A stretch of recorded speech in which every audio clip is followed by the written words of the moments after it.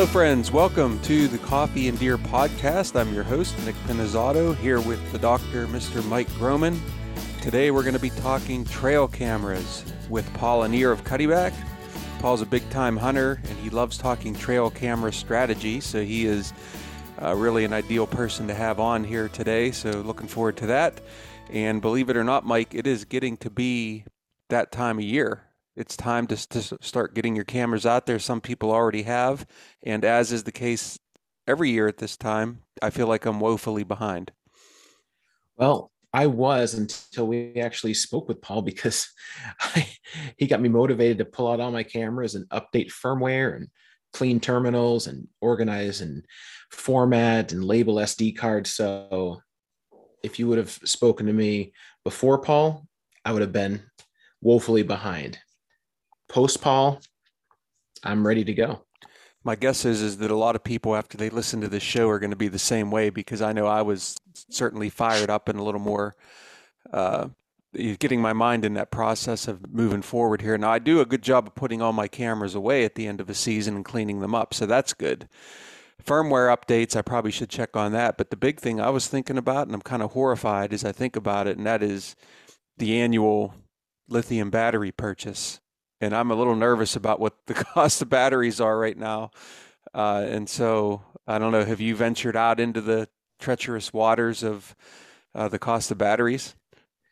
But I've been parsing it out since turkey season. If I walk by and if I see a pack, and I have a little extra money in my wallet, I just pick them up. So I've been hoarding, if you will, almost like toilet paper during the pandemic. So I think I'm probably really close to being maxed out for the season. All right. Well, that's a better strategy than me. I feel like I'm just taking all my pain at one time. So anyway, yeah, we're going to look forward to having the conversation with Paul and getting ready to start focusing really on what is a fast approaching fall hunting season. So looking forward to that. Show sponsor today is Bass Pro Shops. And Bass Pro Shops has been a sponsor of NDA for a long time, and also, in addition to being a marketing sponsor, so we do some unique things with them in terms of getting the word out about NDA and also Bass Pro Shops. They also, through their outdoor fund, we also have a grant from them right now doing some forestry work. And so whenever you check out at a Bass Pro Shops or a Cabela's and they say, would you like to round up for conservation? That's where that money goes. So it goes to support the NDA and many other conservation groups. So always say yes, please, when you're going through the checkout aisle. It makes a difference. And also, this is timely because I literally just last night landed from Springfield, Missouri, in our national board meeting, which we had out at Bass Pro Shops headquarters this week, which was great. It was just a wonderful place to have everybody have our board together. And you also have to see the Johnny Morris Wonders of Wildlife Museum and Aquarium, also in Springfield. It's the second time now that I've been through it. It is incredible on 100 different levels. As I was telling board members that hadn't seen it yet, they're saying, "Oh, I'm looking forward to going in there." And I said, "Well, use your imagination and then multiply that by about 10, and that's what you're about to experience." So it's a really amazing place. And also, because the Big Bass Pro Shops retail store is attached to all of this, of course, I went in and spent some money, Mike, and I needed a new release for my compound bow. And I ended up going with a thumb style release, trying to change it up a little bit here. So that's a big change for me. It is. And I was also indirectly involved in Bass Pro Shop. I placed an order just a couple days ago myself. And yes, I did round up for conservation. So I had to pick up some bear spray. Mine had expired. And when I scout in New York, I mean, being a resident from Pennsylvania and then going to New York, having a camp there and scouting, in Pennsylvania, I always carry a handgun with me when I scout just for multiple reasons. And in New York, I can't do that. So I make sure that when I scout, I have bear spray. And so I ordered mine from Bass Pro Shops and I rounded up for conservation. So not as cool as would you call it the world of No, it's the Johnny wonders of Morris. Yeah, this is the Johnny Morris Wonders of Wildlife Museum and Aquarium. Wonders of Wildlife Museum and Aquarium. Okay, that's a mouthful, but sounds like it was well worth the trip. Yep. we usually shorten it and call it the Wow Museum. But for our listeners here who may not be aware of it, I wanted to make sure to, yes, it is definitely a mouthful. And also, let's see, Ask NDA Anything. Next episode is the Ask NDA Anything. And yeah, we got some NDA hats to give away if we get a good question. I also came back with a couple goodies from Bass Pro Shops. So I've got a Bass Pro Shops hat that I could give away and some other things. So please get your questions in and be eligible for a prize. I'd love to get your questions. A couple other things I want to mention here. Recent NDA articles that are out there. These are things I want to bring to your attention. If you don't get our newsletter, and I'll hit you up on this again as we close the show, but they're in there. And they're also on our website, and also Quality Whitetails. The summer issue is currently being printed. Some members will be getting that soon. But a few things I wanted to point out. A couple of these are actually by me. So I have pitched in and helped contribute to our vault of information. One of them is an article titled, "I Bought Deer Hunting Land in a CWD Zone. It Was a Good Decision." That one's by me. Check that one out. That's on the website. Also a video. It's titled, "Improve Your Soil with This Summer Food Plot." That is by me, talking about the buckwheat plots that I've planted. That is on our YouTube. You can find it on our website, but it's also on our YouTube channel. So go check that out. Our most recent Deer Season 365 podcast, the title of that one was "Sedentary versus Mobile Bucks" with Luke Resop of Michigan State University Deer Lab. That's a cool one. I always feel like every buck I'm after is sedentary and I never see it, so that's always my excuse. So be sure to check out our man Brian Grossman, who's the host of the Deer Season 365 podcast. Check out the recent episode there. And this is also from Brian Grossman. It just came out in yesterday's newsletter, "What I Learned from My First Season Saddle Hunting." And Mike, you and I are, I don't know if we're new saddle hunters anymore, but we certainly have talked about it here on the show. And if you're starting out, I know we had tons of questions, and I think this article will help get you rolling. So are we still new saddle hunters, Mike, or are we seasoned veterans at this point? I'd have to say, I think we're seasoned veterans for sure, because I know you have hunted the majority of your past 2 seasons out of the saddle. I have exclusively hunted the past 2 seasons out of the saddle. Rifle, late season, it doesn't matter. I've went full in because it's just, there's so many benefits. I don't see a lot of drawbacks. And so I continue to grab that as my first choice. Yeah, I mean, other than a few fixed position stands that I have on my place that are just easy and quick to get into, yeah, I've been mostly saddle hunting. And so check that article out. We've had shows on the past talking about this, so we could do it again. With that, let's go ahead and start talking trail cameras. Let's go ahead and bring in our guest, Mr. Paul Lanier, and get ready to get excited, folks. I have a feeling you're going to be dusting off the cameras and going and making that big battery purchase that we talked about. So let's go ahead and talk to Paul Lanier.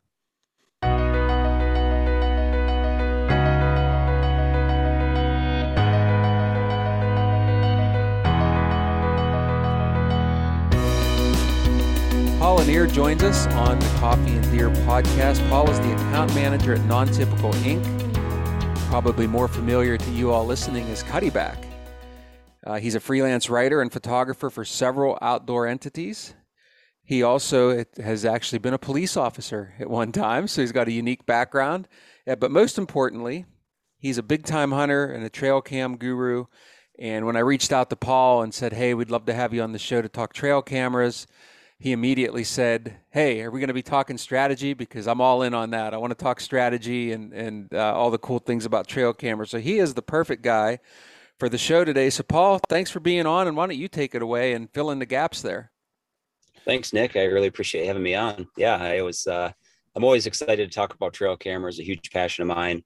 So yeah, like you said, I do work for Cuddyback Trail Cameras. So obviously I'm pretty, waist deep up to my neck in trail cameras. We tend to run a lot here around the office. I started running trail cameras probably, my dad got his first one, 2005, 2006, something like that. The old film cameras, white flash, of course. And I still run a couple white flash cameras, but the first time I had an experience with trail cameras, I would say it was summer of 2009.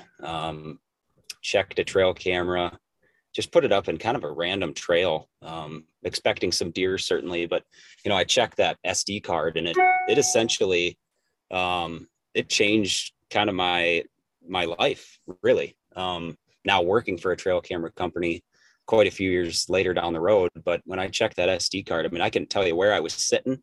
I was sitting at my parents' house. It was a super warm day.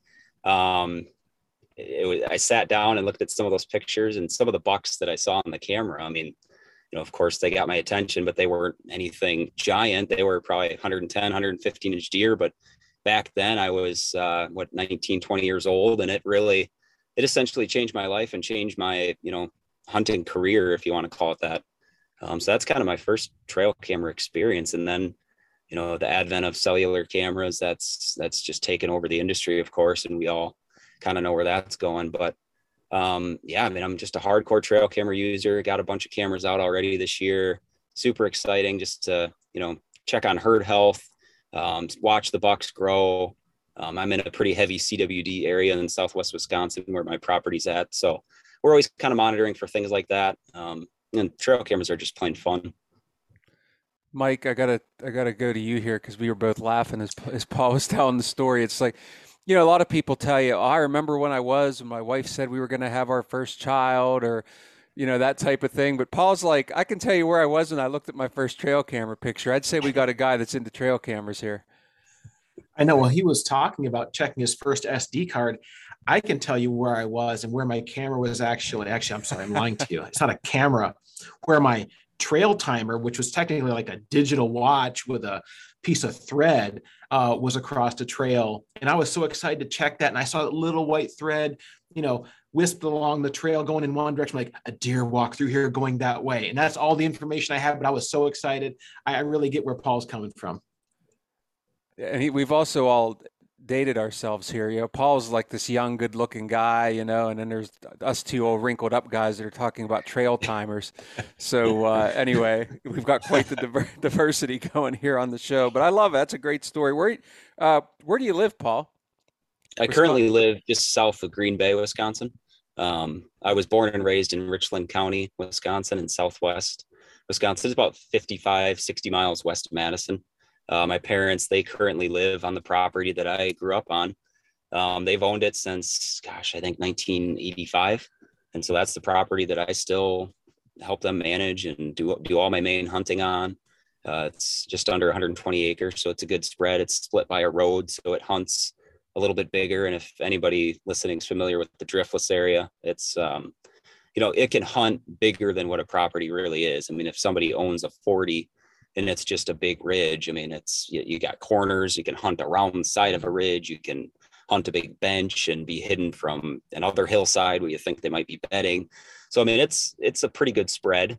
There's some really, really good land in Southwest Wisconsin. I wouldn't say it's, my piece is prime, but it's really good hunting. I can't complain. And it's fun to be able to go back and, do some fishing in the streams there. And then, obviously run cameras and hunt whitetails. That's my main passion.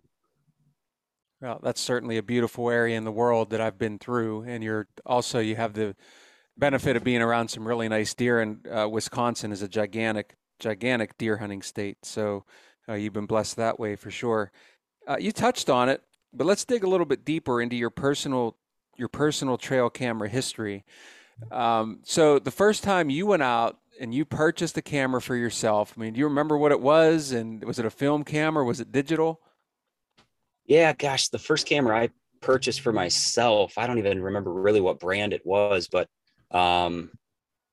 yeah, it was an SD, it was a digital camera for sure that took an SD card. My dad had a couple old film cameras, and I think he actually sold them at a garage sale, oddly enough, back in like 2012 or 2013, and they were still, somebody bought them at $5 or $10. But yeah, I mean, once I started running trail cameras, it was, I was kind of in college, so I didn't have a lot of money to just go out and purchase a bunch myself. But yeah, I mean, I remember pulling SD cards, and, I got really impatient with pulling cards, and it's, now that cellular cameras, take up just a majority of the trail camera industry, nobody really don't have to worry about that anymore. I mean, put in some lithium batteries or get a battery backup booster on cameras. And, you set them out in July, you're good to go all the way through the rifle season in most cases. But yeah, I mean, I immediately, I guess, became kind of addicted to cameras like most of us. I mean, it's, the information you can get from running a trail camera throughout the summer months and see that transition into fall after they shed velvet, and some bucks of course disappear. And, I think we'll get into it, I'm sure, but that's one of the main things that I've picked up on from running cameras is just that transitional behavior from season to season throughout the summer into fall months. It's funny, as I got a bunch of cameras out this past weekend, I'm already thinking in my head, what dominant buck is going to show up in the area and kind of occupy the space that the kind of alpha dogs have taken in the past. I've going on, whatever buck shows up, that's going to be a really nice one. This will be the fourth deer that my guess is I'm going to get him on camera, and he's going to occupy the space that the mature buck kind of takes over in this area. My brother shot a nice, I think it was 4 or 5 year old last year, in the 140s, just a really good solid deer. And he lived on an area that was the same exact home range as 2 kind of alpha dog bucks had taken in the past. And, I could kind of tell where that buck was going to be and what kind of space he was going to occupy. It's right off a big food plot next to a neighbor that doesn't hunt much at all. So I think they like the seclusion of that.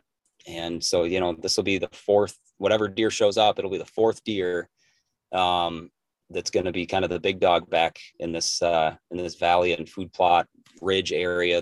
I think he's going to take over that area and probably occupy the same home range as historical deer have in the past. And I think that's just one of the main things I love about trail cameras is just learning, the habits and tendencies of deer. And of course, being able to piece together all the information. One of the most important things, I think, it's one thing to get the trail camera information. It's another to be able to decipher that info, use it usefully, and be able to, kill deer from that information. A lot of times we get the pictures and we don't know what to do with it, but, being able to decipher that information is critical, obviously.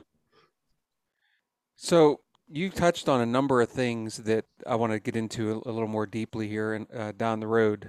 One of the things you said at the end, especially, and I think this is something that I don't want to say it's lost, but it's not as talked about when we talk about trail cameras, and that is how much you can learn with them out there, because obviously we can't sit outside and watch and observe the deer in person. And so all the little subtle things, like you have recognized areas on your property that a mature buck will essentially take over, make it his range. And when that one's gone, the next one comes in. Like, that's the type of stuff that you thought might be happening out there, but now you've got some picture and video evidence of it. And that's just one of the many different things you can do with it. You mentioned also monitoring the health of your herd and whether or not you have a deer that looks sick and you're in a CWD zone. So that's another great thing you can do with cameras. But what about in terms of how much in a year do you use them? Are you the guy that has your cameras out pretty much all year long? Do you ever pull them in? And what would you recommend there? Yeah, I tend to keep mine out probably 8 to 9 months out of the year.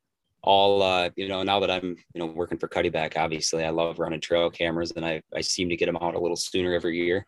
But, as soon as deer start growing antlers is kind of when I like to get them out. A lot of people in the past, it used to be kind of July or August, and then, you got all your fleet of cameras out. As far as a suggestion, I think it depends on what your goal is and how you want to use them. I mean, I'm checking on herd health, I'm checking on antler growth, fawns, predators and whatnot. Luckily, I don't have a lot of predators that deer deal with in my area, but so I mean, I'd say 9 months out of the year, I'm running cameras for sure. And I try some unique setups. In the driftless area, we have a lot of rock outcroppings that tend to form like a cave underneath and under the rock. And so I'll set some cameras over those to catch, fox and coyote and whatever else might be coming up to that den. So that's kind of fun. And mainly, I'd say a lot of my cameras are on mock scrapes right now, and that's a year-round strategy for me. I know Jeff Sturgis kind of popularized the mock vine scrapes, and I've kind of followed in his footsteps there, putting those up on my property. And it's been a game changer for checking on deer, herd health. And, you're getting a lot of pictures of does and fawns, and obviously bucks stopping at those branches. And that's, year round, they come up and hit those licking branches. It's obviously just a couple months out of the year that they're actually scraping, but it's just such an easy, cheap, and effective way to check on deer, essentially 365 days out of the year.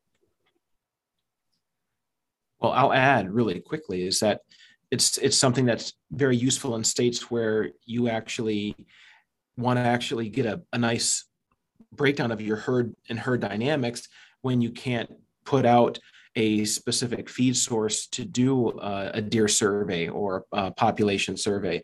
And I do use that in New York, because in New York, we can't put out any type of mineral supplement, bait, or feed, just to minimize the risk of deer passing on diseases. So very useful that way. So you're very right in that aspect. Yeah, I agree. I can't do any of that either, Mike. And it's honestly, I think it could be more effective in getting pictures. It's such a natural thing.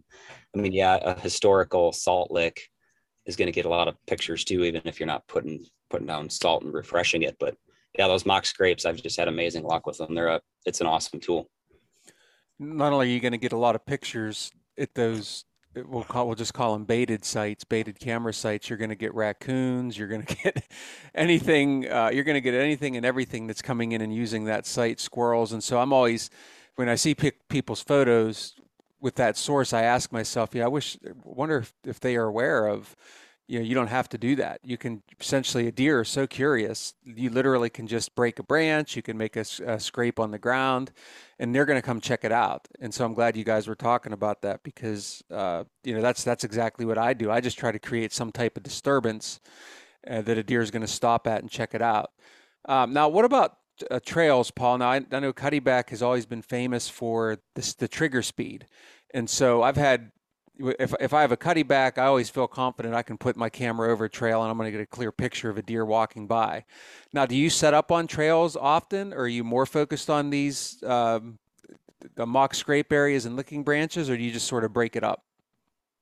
Yeah, so I love working around like rock outcroppings and just steep ridge points that forced movement. If you set up a stand below that, obviously deer are going to have to work through and around those rock outcroppings and points.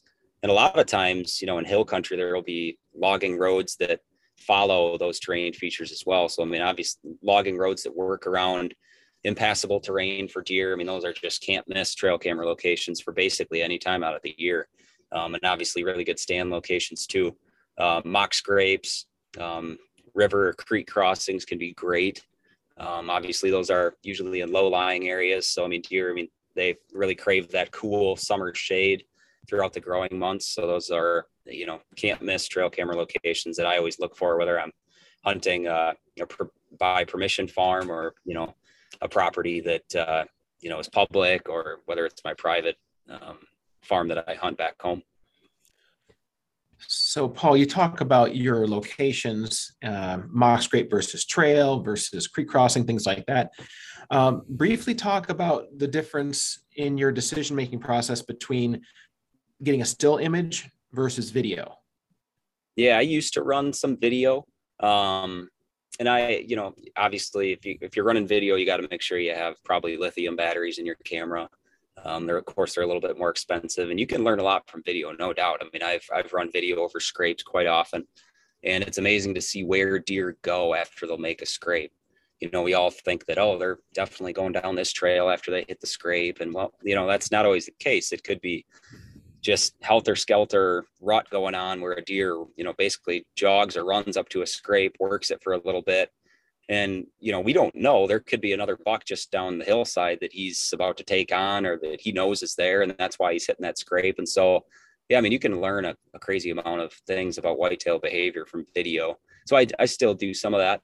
Of course I'm up to my neck in CuddyLink cameras, which is awesome. And that's, it's photo only, which is awesome still to get all that information. The pictures flowing in from every camera is pretty hard to beat. So I mainly run photo these days, but yeah, I still keep a select few cameras out there to run video on scrapes, a water hole or a creek crossing, which is just kind of fun to watch deer.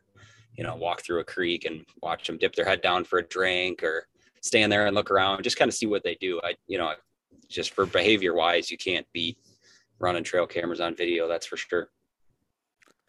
Yeah, I love it. I try to use video once in a while too, just for that, just to mix it up, right? You want to see a deer working a scrape and that type of thing. Yeah, And it's just fun. yeah, a pack of coyotes coming through, anything like that is pretty cool. So, you mentioned summer, and so I want to talk about that specifically because my guess is this is what happens to me when I listen to podcasts, by the way. I hear something and I get excited about it and I want to run out and do it. And so my guess is that hunters right now are starting to think about this, starting to see bucks in velvet. They want to get their trail cameras out there. They're going to hear this podcast and say, you know what, I need to dust off my cameras. But there are some unique challenges in the summer months in particular that they should be aware of. Extra precautions in the summer to make your life a little easier. What are you doing out there? Yeah, I think, one of the main things that I fell kind of victim to when I was running cameras in the summer when I was a younger hunter that I've kind of learned along the way is, you can really get tricked into thinking that all the bucks on your property in the summer are going to stick around. And that's just, it's typically not the case. I would say that's, the number one thing that I would caution people is just to don't get too high and don't get too low when you're running trail cameras in the summer.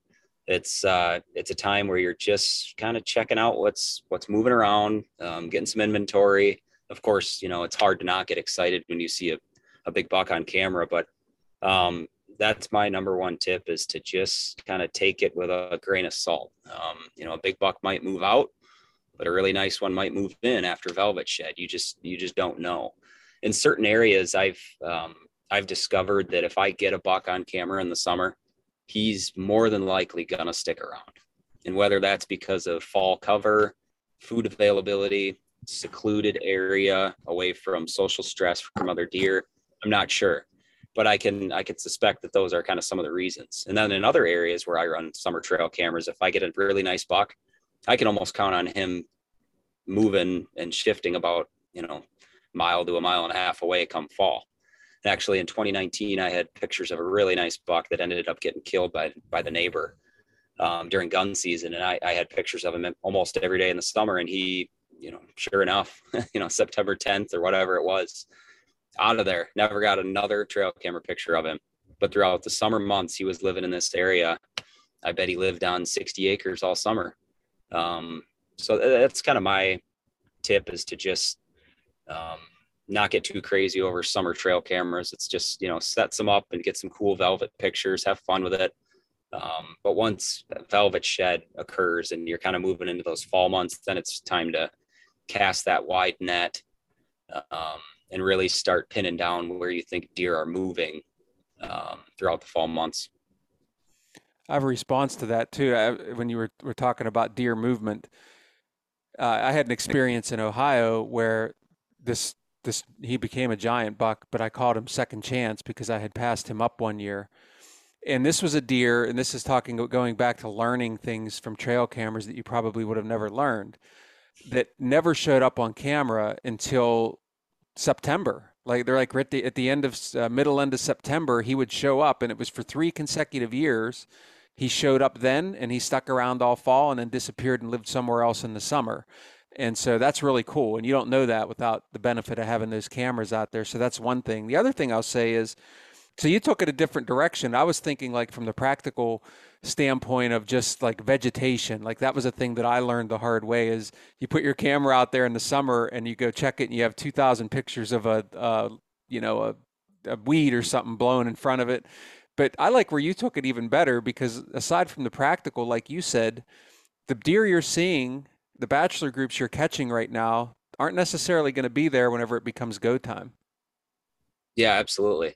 That's the number one lesson I've learned with trail cameras, bar none, that some deer just aren't going to be there.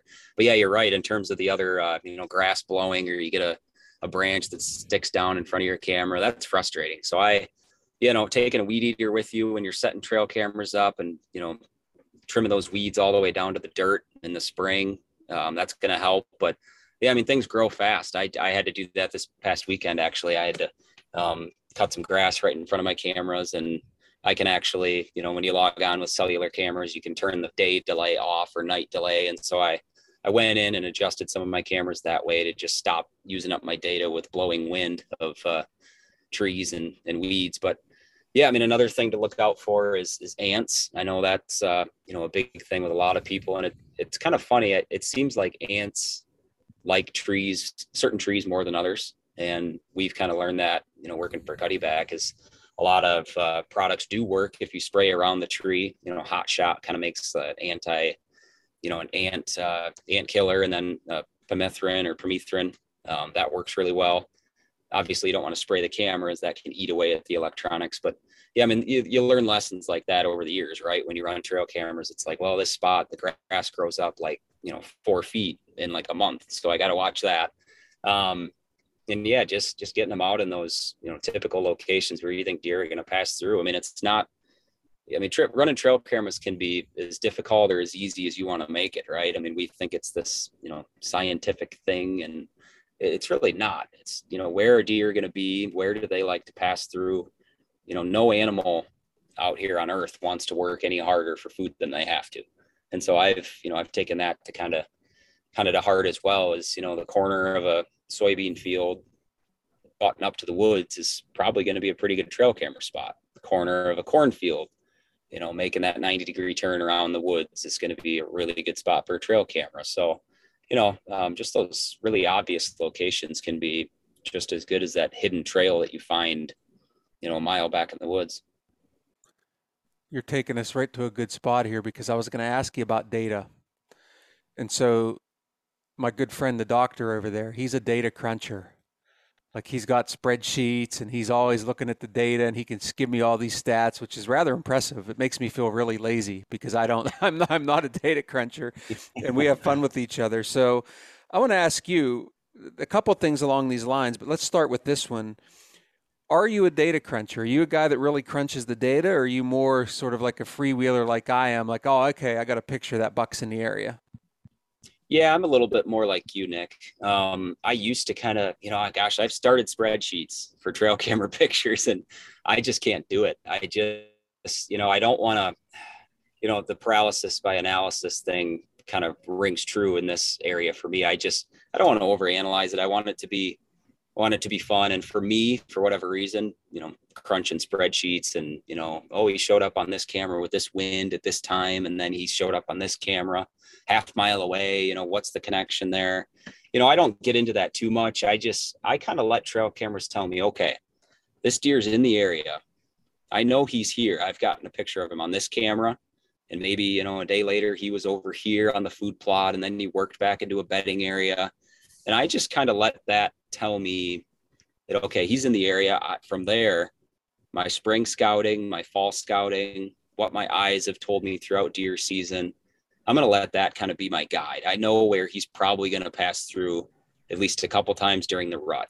And so I'm not a huge, I organize my photos with Google Drive, and, I create albums for each buck that's up and coming, or each buck that we've killed, and ones that, we think made it, they're going to be around the next fall.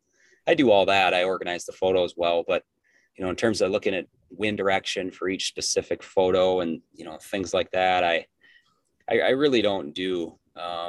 This past year I killed a 4.5-year-old buck that, he wasn't anything giant in low 120s, but just a giant body on him, really, good deer. I didn't have a single daylight photo of him. I only had 7 or 8 trail camera pictures of him total. I had a just after 10-15 minutes after shooting light, a picture of him on October 27th. I saw him with my own eyes on October 29th for like 15 seconds chasing a doe. And then later that night, I got a picture of him on one of my food plots at 2 a.m. And then I killed him 10 a.m. on October 30th. And that night, later on the day, and on October 30th, I got cell camera pictures of him on a food plot at 2 a.m., just 80, 90 yards from where I ended up harvesting him. I didn't know I had the picture at the time, but, I never had a true daylight photo of that deer. So without hunting and seeing him in person, I would have thought, well, that deer's just not really around the area. But since I saw him in person chasing a doe a couple nights before I killed him, that told me that, hey, there's a hot doe in the area. I kind of know where he's going to be. So I'm going to sit this stand across the ridge, down below the ridge where it pinches movement down a little bit more, and see if he's him or another buck's going to pass through, because clearly the, doe is in heat or very close to it. And sure enough, he came through on a trail and I got him. But without that in-person experience, I would have thought he was a ghost or just wasn't really on the property or living near where I was hunting. So trail cameras can, it can be a detriment too. If you're hunting trail camera photos, that can be frustrating. We all struggle. I joke that I sometimes walk outside my parents' house and I'll stare at the ridge and just be like, God, I just don't know where to sit. And it can be frustrating, because wherever you think you're going to sit, you think a deer is going to be in the, the spot where you aren't. And sometimes that's true. And that's, that can be a downside of running trail cameras, but I try not to make it so serious. I try to have fun with it. And I got 3 young kids, and so my opportunities can be limited, but I try to have fun and try to not make it stressful. And, maybe Mike can crunch those numbers without it seeming like a task. But for me, it just seems too much to be doing during the fall months.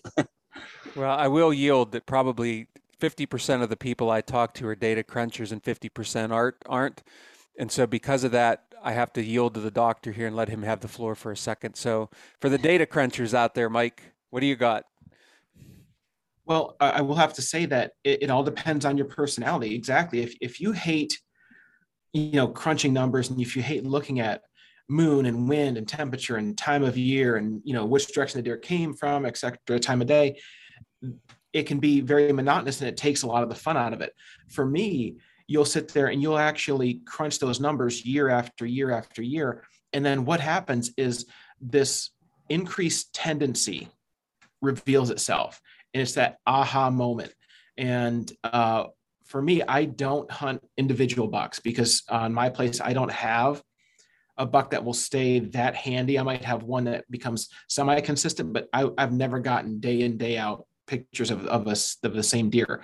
So I'm hunting for opportunity. I'm hunting for my best. If I'm going to go out in the woods, my best time to sit in what stand. And that aha moment is just exactly that. So the example I'll give you is that I know that with increased confidence on November 7th, 8th, or 9th, if I get a north or northwest wind, exactly where the majority of the bucks are going to walk through my place up in New York. So I will be there, because it increases my likelihood of seeing a buck and potentially getting a shot at one.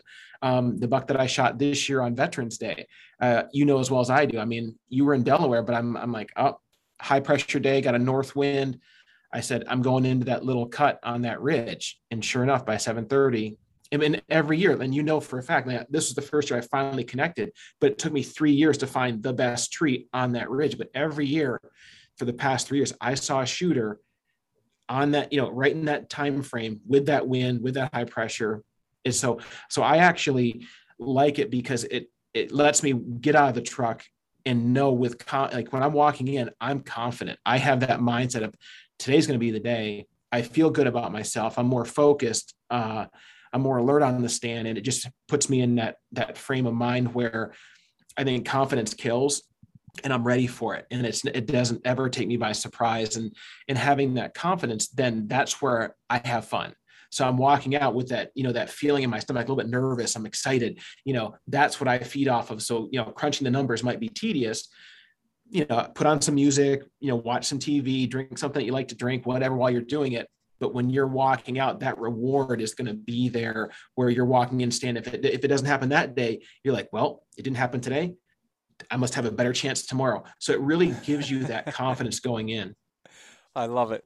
I love it, because it's like in the newspaper, right? You have a newspaper and they always have in the opinion column, there's like the one for conservatives and the one for liberals, right? And it's like, it's the same thing here with this argument. And I'm laughing because, like, if I had Matt Ross and Kip Adams on here, like they would be going back and forth on this, I think, just in my different conversations with them.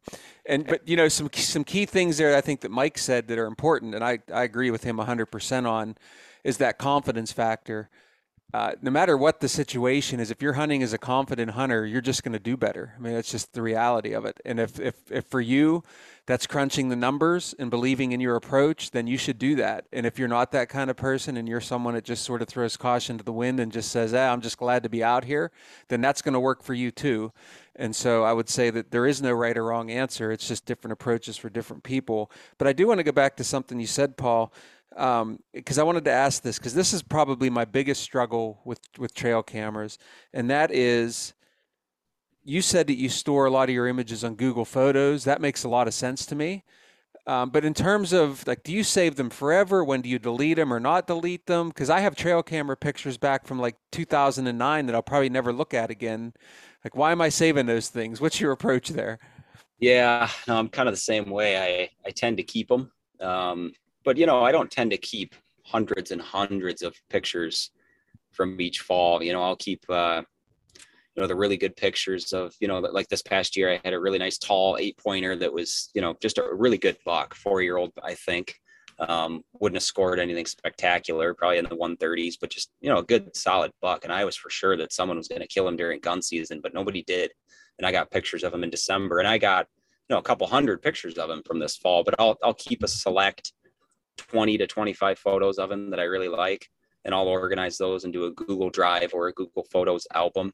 And yeah, I tend to keep them just because it's fun to look back on, and it's not, as long as it's not taking up too much storage, it's fun to look back on those photos and kind of see the historic tendencies of certain deer. And then, into the future to see, what deer kind of takes over that tendency, right? Like I said, some of the mature alpha dog bucks that we have on our property tend to take over a certain home range, and I see that play out from year to year. And so it's just really interesting to kind of compare notes from year to year. Well, I want to give you a chance to talk specifically about Cuddyback. You all have been a advertising sponsor and supporter of NDA for a long time, which we appreciate. And so I want to ask you about that, but I want to ask you even more specifically, and you can take this wherever you'd like, but I want to ask you about the CuddyLink system, which is really innovative. And the doctor here, he has a CuddyLink system that he uses, and he and I go out and he shows me how he sets it up and uses it. And so tell us a little bit about that, and then I'll share with you kind of my unique situation, and you tell me if it's a fit. All right, so you got the floor. Absolutely. Yeah, when I started here at Cuddyback, I was just like anybody else. I had a variety of brands of cameras, some that are more set for video and some more for just photo. Had some cell cameras, and I ended up pretty much, getting rid of all of them. The CuddyLink system is really neat because, if people aren't familiar with it, you start with a cellular camera, the CuddyLink cell camera, and you can link up to 23 remote cameras to that one cell camera. So you only pay one cell fee. Like right now I have, I think 15 cameras out in the woods, and I pay just $15 a month, and I get photos from all my cameras. I tend to run my delay a little bit longer this time of year. So I'll set a lot of cameras on like a minute. So I'm not using tons of data, and I'm not filling up that 750 photos within the first few months of the billing plan. But that's the advantage, is not having to require cellular service for every camera that you have. So in my area in the Driftless, I have a lot of deep valleys and hillsides that are blocked by, cell towers wouldn't reach. And so I don't have to have cell service with all my cameras. As long as you can get a link level from your remote camera to another camera in the network, those photos will find its way back to the home camera, which collects them and then sends them off to your email, to our app, which we just came out with, online, or text message. And so that's the advantage, is that, you're saving money, and all your cameras don't require cell service. So whether you have 10 cell cameras from a brand and you're paying $5-10 a month for each camera, that's going to add up really quick. And your spouse probably isn't going to be too happy with that, with all the other streaming subscriptions and everything these days, that, monthly bills can add up quick. And trail cameras, I don't think have to be that way. With CuddyLink, it's just super convenient. And I love getting my emails every morning. You can set your report time to a certain time of day. So I have my report send me an email from anywhere from 9 to 10 a.m. is when I get my report. And when that sends, I can see link level, battery life, how many links it has, which that's how many cameras it has to go through in order to get to the home camera. I can I view my photos during the report as well. You can also make settings changes to every camera in your network. So if you want to change your photo delay from 1 minute down to 10 seconds, you can just log online and do that to any camera in your network. You can clear an SD card right from online. It's just the wealth of knowledge that it gives me is just, it's crazy. It almost seems too good to be true. And when you start running it, it's really something else. We talk a lot about, battery life with the CuddyLink system. So it's a good idea to have a backup battery source on every camera.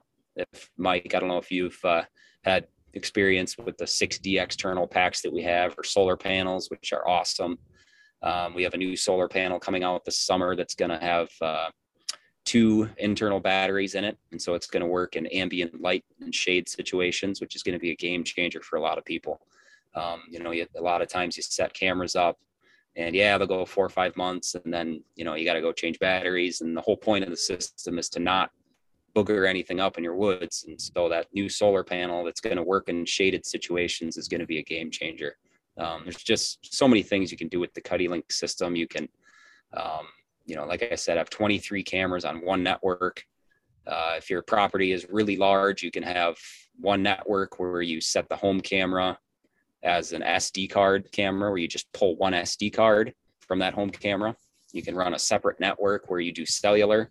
And so that network, obviously, you wouldn't have to go out and touch anything. So there's just the combination of possibilities is pretty cool. Go ahead, Doctor. Tell us about your customer experience.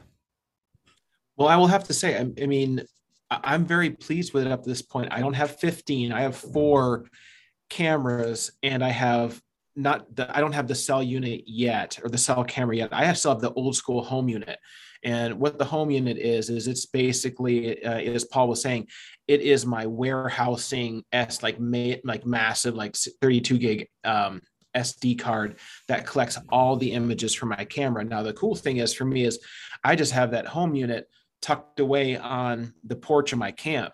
And so when I come cruising in the fall from Pennsylvania to New York, I'll just pick up that home unit, pop the card out, walk inside and sit down. And I'm actually going through all of my pictures that evening to come up with a plan for that weekend or that next day. So I will have to say, and Paul, please forgive me, and if we need to edit this out, we can. But basically what I did find out, though, is with that home unit, I hooked up a SpyPoint cell link to the home unit, and it actually sent me my pictures that way. So I still kind of redneck that right now until I can get my Cuddyback cellular unit, a home unit that way. But wow.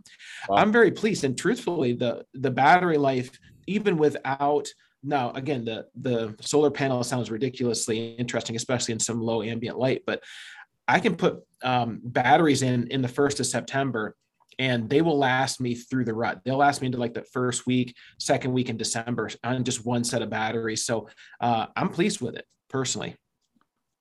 That's and awesome. Those aren't lithium; those are alkaline batteries. I mean, I didn't even put lithium batteries in it. So alkaline batteries, 1st of September into that 1st or second week in December. That's great. So let's switch gears here. Let me tell you that you sort of described my situation, Paul, and I think I told you about this at the ATA show. I have the upper half of my property gets great cell service. The lower half of my property gets 0 cell service. And I'm in a mountainous region where my property is. And so it seems to me like if I put a few units down in the lower area and they can see the ones in the upper area, I'm going to be in good shape there. Yeah, you're going to be in really good shape. And, I find it pretty rare working with customers and dealers that, there are properties out there that don't have any cell service. I mean, they exist for sure, but it's, with, towers going up everywhere, it's pretty rare that somebody doesn't have a little bit of service on their property where they could find room for a cell camera. And then, like you said, bury those remote cameras down in areas you don't want to touch. And so I make sure I have external battery packs on all those cameras, and it's going to get me from June all the way through the rut and gun season and probably into January. So yeah, it's rare where somebody doesn't have a little bit of service that they could fit a camera, but it happens. But yeah, I mean, it sounds like a great situation for what you're looking for. I mean, and I'll say this too, Mike, you're kind of looking to get into the CuddyLink Cell side of things. And, what I think is cool about CuddyLink Cell is I can pretty much tell you, I look at the weather forecast and then I kind of see what might be a good hunting day or what I call a good trail camera day, right? So I see, okay, Tuesday, the bottom's going to fall out, the pressure's going to rise. I'm betting that I'm going to get a lot of good pictures on Tuesday. And sure enough, I'll get a lot of good pictures sent to my email. And it's, I think that's something, that you can really learn from trail cameras is the flow of deer movement and predicting those really good weather days. And the trail camera photos just confirm that. So I think that's one of the main benefits from running cellular. See, Paul does crunch numbers just for everyone that's listening there. He's developing trends in his mind. He's not doing spreadsheets. Keep it right up here. Yeah. No. Very good. Hey, I want to ask you this because it's been in the news and maybe we'll kind of end it here. It's been great discussion. I think people can take a lot from it. It's going to be a two-part question, actually. We'll try to squeeze this in here. The first one is, what do you think the future is with cameras? Like if we reach the pinnacle, is it pretty much as good as it's going to get right now? That's the first question. And the second part of that is, even if it's not, even if there's a higher ceiling that we can get to, I want to ask you this because we've had a few states ban trail cameras. And so a lot of the reason, these are Western states, and in Arizona in particular, it's largely because people are putting 100 cameras over one watering hole. It's causing fights. It's disrupting wildlife. And so it's for good reason. It's just a different environment there.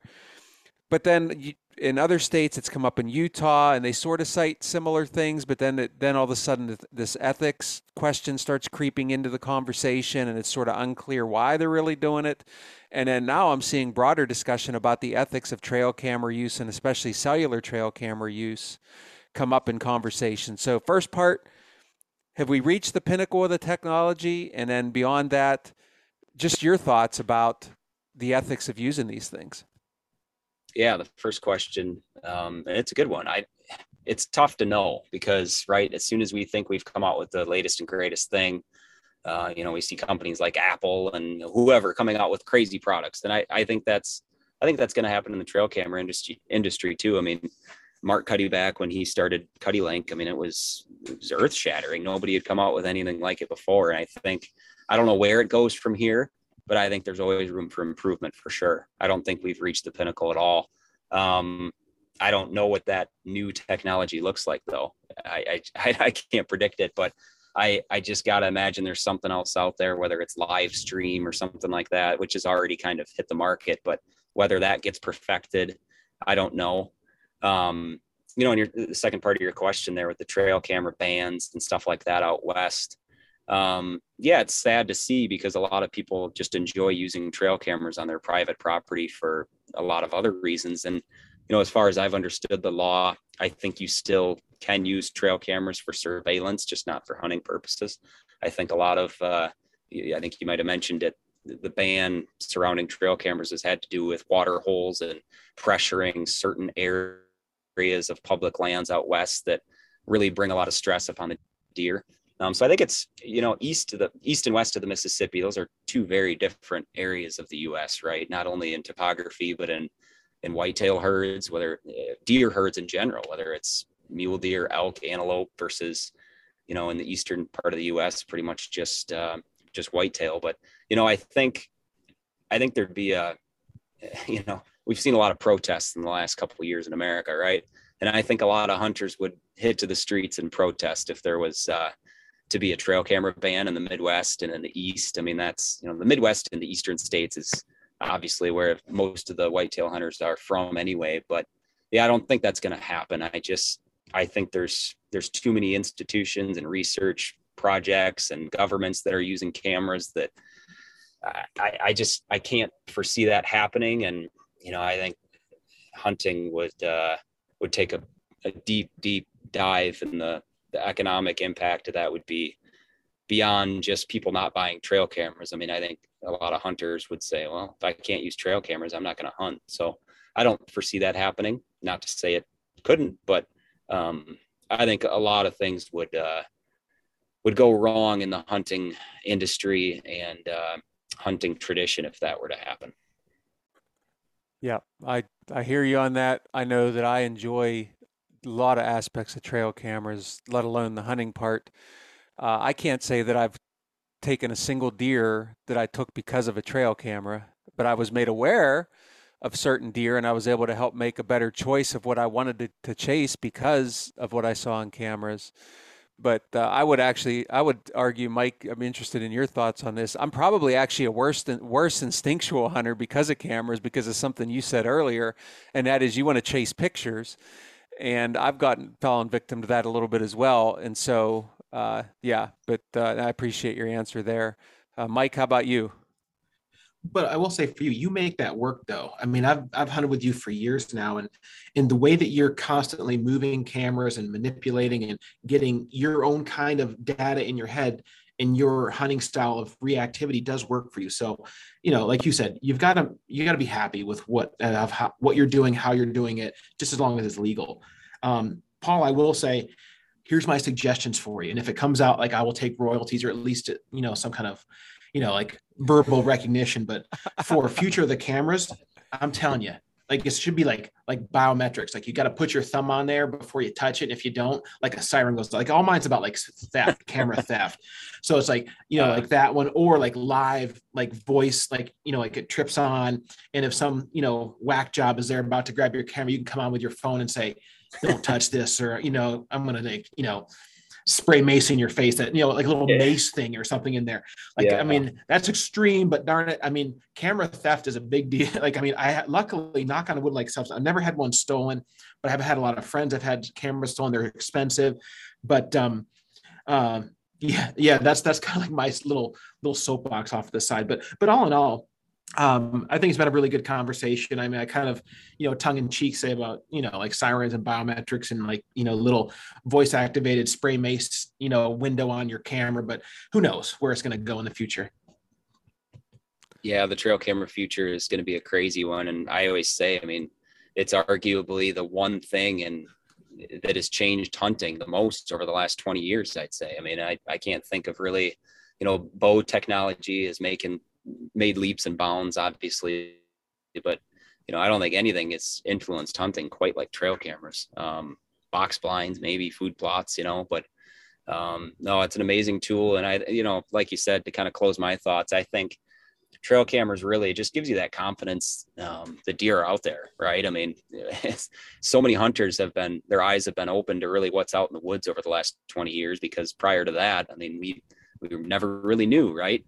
You thought good deer are around, and you see a lot of deer getting killed in certain areas, so you kind of know that. But now every landowner in America has access to what's right out their back door, and I think that keeps you in the woods. And unfortunately, if you don't have a lot of good deer on your property, it can maybe get you down. But going back to what I said earlier, I think the main thing is to just not let trail cameras get you too high or too low. Well, it has been great conversation, and I want to make sure people can find you, Paul. So I know on Instagram you are at Pannear. That's Pannear. And of course, the Cuddeback website is cuddeback.com, CUDDEBACK.com. Anywhere else, Paul? No, that's pretty much it. Yeah, I try to post a few things on Instagram that you can maybe follow along with. I'm doing some timber stand improvement on a property that I hunt on right now. And of course, I post some trail camera pictures from time to time, but got to keep most of them under wraps, until I get that hero shot out in the woods. But no, those are good ways for people to connect with us. All right. Well, Paul, we certainly appreciate your time, and hey, good luck this fall. Thanks so much, guys. Good luck. Mike, as you said, Paul, it inspired you to get the ball rolling on getting cameras out there, getting them ready at least. And I think that our guests are going to feel the same way. For me, it's typically the July 4 weekend. And so, believe it or not, that is like this weekend. So I heard that on the radio as I was coming back from the airport yesterday, and I thought, holy cow, it's July 4 weekend. I feel like it was just snowing here 5 days ago. Yeah, summer's moving along. I mean, it's been, for me, a little bit more hectic because I'm changing jobs. So right now I'm serving two masters, still doing my regular job during the day. And then for my new employer, I'm doing all that stuff after work at night. So it doesn't leave a lot of time for my hobbies, but I'm trying to really squeeze it in the best I can. I'm late to get cutting. I'm this weekend. I'm going to actually create a bedding area that I've had my eye on, and it's going to be 86 degrees, but no matter what, it's got to get done. If it doesn't, the overall quality of that area doesn't get any better when you don't do anything. Yeah, we can always make excuses of why not to do work, right? Whether busy, caught up doing this or that, but at the end of the day, like you just said, it comes down to if I don't do it, it doesn't get done. And so it'll be 86 degrees, and I'm sure you'll be slugging away out there making it happen. Speaking of which, while we're on that quickly, habitat work, I just planted, as you know, because you were out there with me, I just planted soybeans last week, which, the middle of June is probably a little later than normal to be putting beans in the ground. But again, it was a hot day and I had the beans and I just hadn't gotten there. But if I didn't do it, it wasn't going to get done, right? Exactly. And that's the way everyone's lives are. The one thing that I want to make sure people understand is that you hear potentially people on podcasts or TV shows that have the availability and opportunity to do it at the perfect time, and it always seems so seamless. I would always say, as you and I have talked about it a ton, is always have a plan B, and sometimes even have a plan C, because normal life, and I'm not disparaging anybody that does that type of thing full time, but for the majority of us, normal life does come with some complications and some unpredictability. And so you just have to roll the punches and enjoy it, and don't get so hung up on what somebody else does. I love that you said that because you're actually leading me into something that I want to mention. Um, you don't have to do it like everybody else does it, right? Whether it's the time, whether it's the equipment or whatever. You just sort of do you and do what works best. We put out articles all the time with different ways of doing things, and we never say that this is the only way because there are a lot of ways to do things. And so I'm thinking back to the article or to the video I did on buckwheat. And so this is sort of like an internet troll kind of thing, right? Like people put things, comments and things like that. That's like I think they would never actually say to a person, but for whatever reason they get behind the computer keyboard and they put things out there. And so it was funny as I was looking through the comments from the video, and about 5,000 people now have watched that video, which I thought was pretty cool. People are on there basically saying, because I used a disc, like that's like how could you use a disc? We know better. You have to do no-till. You have to do this. You have to do that. And then finally, some other person chimed in and said, "Well, that's great. Not everybody has a disc, and not everybody, has to do it that way." And I just sort of laughed as I'm watching this. We'll as a staff, we'll respond to reasonable, good comments on these things, but some of them we just don't because we're not going to waste our time. And yes, there are a lot of ways to do things, folks. Not everybody has a no-till drill. Not everybody has a Furminator. Not everybody has a tractor. Some people don't have any of that. They have a secluded spot in the woods and they can do it like a throw and grow situation. They're out there raking leaves off the ground to get bare soil to plant. They're cutting trees down, they don't have the best chainsaws, but they're out there trying to do it. And so there are a lot of ways to get things done. And just because you do something one way does not mean that someone else has to do it the same way. So y'all listening to this, if you're one of those commenters, get off your high horse. This is a game that anybody can play in whatever way works best for them. It looks like you're dying to say something, Mike. Well, a couple of things is that as you well know, I'm one of those people that don't have a lot of implements. All of my plots, I have several, but they're all small because I don't have a tractor. I don't have a Furminator, as you well know. I actually rented equipment to begin to establish these plots. There was places where I left stumps in because the energy and effort for me to get them out of the ground was not going to be conducive to, as you said, raking off or, with a leaf blower, blowing them off to expose soil. So I've actually planted using a garden rake, and just the other day when my four-wheeler went down, I was using a lawnscaping rake. to actually create furrows for my soybeans to fall in. Then I had to flip the lawnscape and rake over, cover them. Then I had to walk back through and tamp them down by hand. That was multiple hours of work. I was making it work because my equipment happened to be down.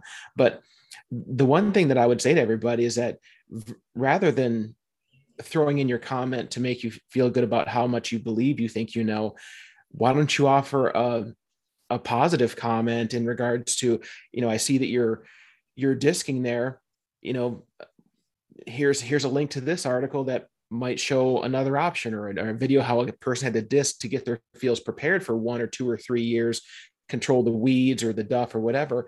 And then once that field was more conducive to a no-till drill, they went that direction, because a lot of the less expensive no-till drills don't have individual articulating discs and planters. So you're going to miss areas anyway. So I will have to say, I like no-till drilling. I do like, soil conservation and, promoting soil health, because I'm trying to do it at my place with hand tools more than anything else, and broadcasting and crimping. But I will tell you that when, at the end of the day, once you have a nice flat field, no-till operations work much better. That's why no-till operators hate groundhog holes. So find something positive to say versus something negative, because there might be someone out there that you can help versus trying to tear somebody down.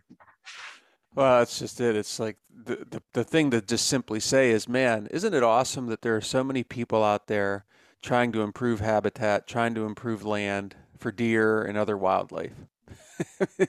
Simple. I mean, very simple. Yeah. How hard is that? How hard is that? Well, we're never going to get away from internet trolls and people that know everything, and there's only one way to do things, that type of thing. I guess it's what makes the world go round.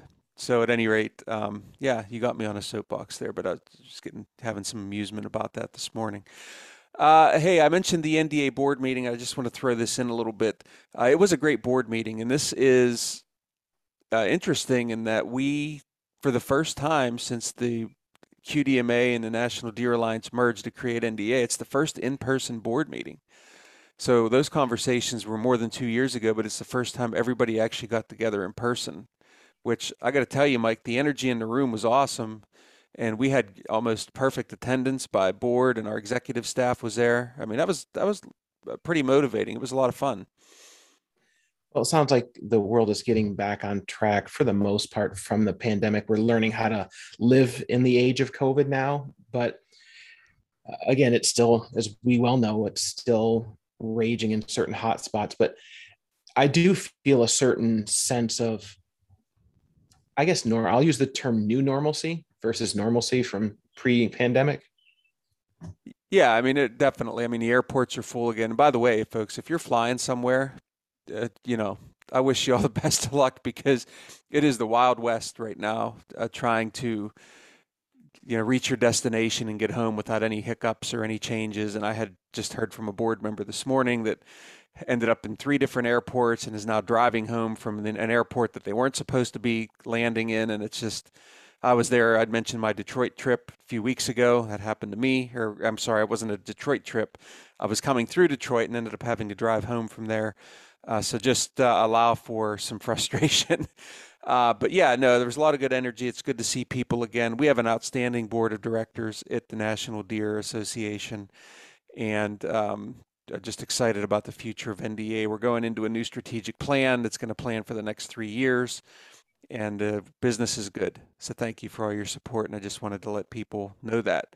Hey, Mike, the B team report. We cannot close out a show without having the B team report. You said you don't really have much because you have just been pretty much just going to work. So you have not put yourself in a position to make a B team moment. And I got to say, I've been doing reasonably well also, but there was one thing, and I didn't even mention this to you. I said that I was planting soybeans. I forgot that I left my gas can, and my machine was just about out of gas when I started that project. So I don't know if you noticed it when you were riding around with me, but I was on fumes finishing up that project and fully expected to run out of gas. I did not know that. I mean, you played it off at least very, very smoothly, but I guess what I will say then on the flip side of that is you can probably thank me, because I was helping you out, picking up rocks and getting things out of the way. And we moved along at a pretty good clip with 2 people. So just so everyone else out there hears that, I have been helping, Mr. Pinizzato quite a bit here. So he owes me a couple trips to New York. And so get ready to have a sore back, my friend, because I'm going to be putting you to work soon. You did at least get some firewood out of the deal, which you had to collect I yourself. I did. But you had to do it all yourself while I was riding around. So, at any rate, yeah, no, I mean, it's even if you have machines, there's still handwork. I mean, there's a lot of hand work. Yes. And that doesn't go away. But anyway, that was my B team report. I manage a baseball team. And so we have an ATV to drag the field with. And I had my gas can in there. And I thought, oh, I'll just pick this up on the way through to my place. And of course, I forgot it. And so I'm sitting there on fumes. And if I'd forget it the next time, there won't be any work out there. So anyway, that's my B team report. I'm sure I'll do something much more egregious in time for the next show. Folks, do you have something to say there, Doctor? Looked like you had something to say. I was just going to say that, I've ordered the fuel inject. I've actually ran the diagnostics and taken my UTV apart and figured out that I have a clogged fuel injector. So I've ordered that and it's on the way, and I'll just have to be replacing that once it finally gets here. So be good to go for the fall. Yeah, which is right around the corner, as we've said. All right, folks, let's go ahead and close it at that. It's been a great show. We hope you enjoyed it. I want to thank you for listening and also for your support of the NDA. It means a lot to us. I mentioned all the cool articles and videos and things that we put out there. Become a member, folks. I mean, those things are, a lot of that stuff is, quote, free to you, but it's not really free. There's a cost to producing all that. And so if you've been enjoying it and you haven't joined NDA yet, haven't got involved in a local branch like the doctor and I do, I can tell you it's very rewarding, and it certainly supports us, and it'll be worth your effort. So please consider doing that.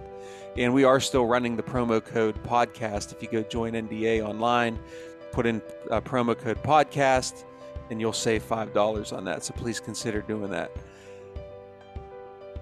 Happy trail cameras, folks. It's time. Let's start getting them out there. National Deer Association, where we are united